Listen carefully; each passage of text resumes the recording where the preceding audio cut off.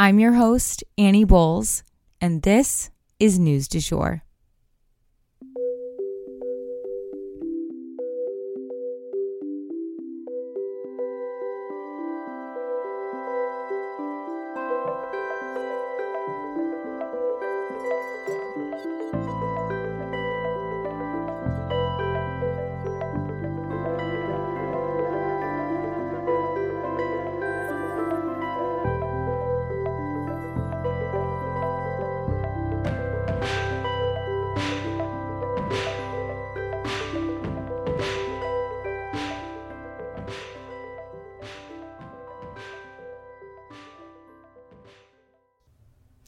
Hey, you guys, and welcome back to the News du Jour, a calmer space to consume the news.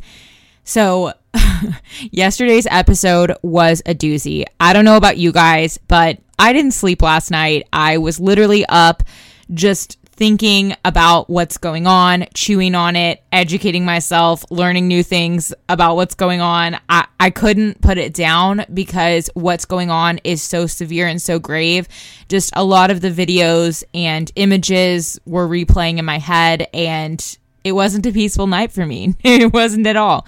Anywho, I wanted to go ahead and issue a correction up here at the top. The American taxpayer dollars were not actually paid to Iran. This was misreported across a lot of major outlets, and it was actually always Iranian money that had been frozen as part of the sanctions against Iran. It was unfrozen in exchange for the hostages, which is how it was worded on a lot of platforms, but I think it was misconstrued also to be American money that we were giving them, when really it was always Iranian money, always funds that were invested in American companies that were frozen. So now we can sleep at night again. Oh wait, that definitely won't be me anytime soon with everything that's going on, but I digress. I do have a few mini stories that I just wanted to let you guys know about here at the top, and we may double tap on them at a later date to kind of expand on them, because obviously right now this episode needs to be focused on Israel as well. But I wanted to touch on a few subjects first. Let's jump in. First and foremost, RFK Jr. is running for president as an independent. This is a character who is obviously connected to the famous Kennedy family, but he's also connected to conspiracy theories and sort of the modern Trump movement, if you will. So there's a lot to go over there, and I will attempt to come back to this at a later date if things calm down. McCarthy is also now saying that he may run for speaker again after seeing the disarray in his own party following his removal as Speaker of the House. All of this is just nutty, because while I was in Santa Fe over the weekend, I was getting, headlines that were saying that now he's thinking of dropping out of Congress midterm. And so things are changing by the hour on this subject, and I believe they're beginning hearings now to start talking about who might be the Speaker of the House, and it's chaos in that neck of the woods. Luckily, the world isn't even focused on it right now, so hopefully by the time things calm down, there will be more answers in that category. I also wanted to let you guys know that we are already seeing Republican candidates drop out of the race. Will Hurd of Texas has officially dropped out of the Republican presidential primaries. And then the last mini story is sort of leading us into our larger story for today. You've probably already heard this statistic by now, but over the weekend, we actually saw the highest number of Jews killed in a single day since the Holocaust. And I want you to understand that there are people out there in the world who are celebrating that fact. Understand that. That is disgusting and is not something that any of us should take lightly. All of us here in the U.S., I would think, have Jewish friends and even friends that we consider to be family. So just make sure that they are safe and make sure they know you are thinking of them in no uncertain terms. And I just wanted to put that statistic out here at the top of this episode because it is very alarming. And without further ado, we will spend the rest of this episode today updating you guys about Israel and clarifying the situation. Let's jump in. So obviously, I have to issue a content warning. This story involves war and all the horror that comes with it. So, some Israel updates. First and foremost, News du Jour condemns all violence.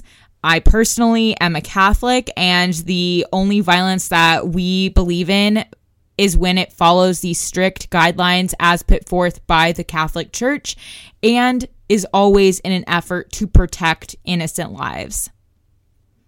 I want to make something clear today.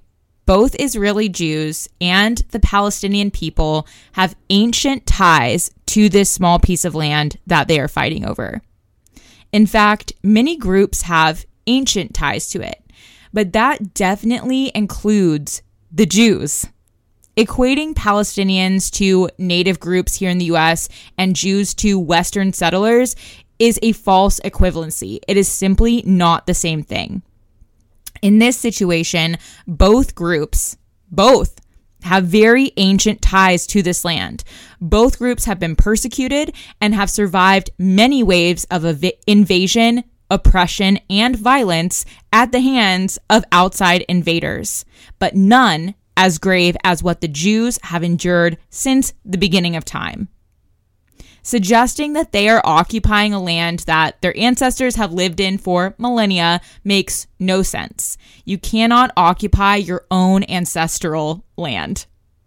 It's also important to understand that Palestine is not a country and has never been an official country. It was a territory that was part of the Ottoman and then British Empire, but it was never under its own rule.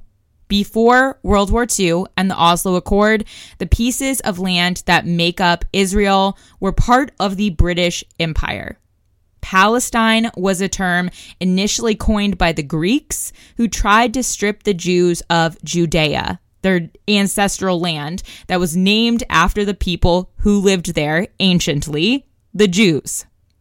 The name Palestine was then perpetuated from the Greeks, then to the British. There isn't even a P sound in the Arabic language. That term was invented by invaders who wanted to displace Jews. Judea is Israel, and it is incredibly ancient. Now, are there Arab Muslim people who feel displaced by Jewish Israelis? Absolutely. Is their feeling of displacement legitimate? Absolutely. The land was taken by force through a war in 1948, but there has never been a formal country called Palestine, and the Jews are also completely native to this area. They cannot be equated to Western settlers. Both groups deserve stability, respect, safety for their lives and their traditions.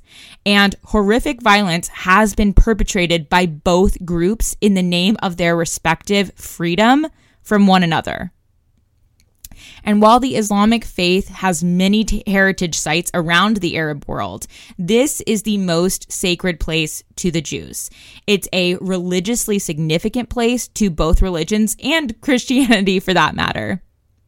There have been far more casualties on the Palestinian side of this conflict, and that's largely because they are not an official country with an official military, whereas Israel is a country with a military. These two places are not evenly stacked. That said, Israel, when faced with outright terrorism at the hands of Hamas, is forced to react. They can't allow for the killing of hundreds of innocent civilians, hundreds of abductions of hostages, and rape cases in the hundreds. No. And if you think you would turn the other cheek in their shoes, I don't really know what to tell you. Innocents have to be protected, and Hamas literally slaughtered them just this weekend. And Israel is responding brutally. Now, let's catch up to the present. Here is what happened since yesterday. Israel came to the U.S. asking for further weapons.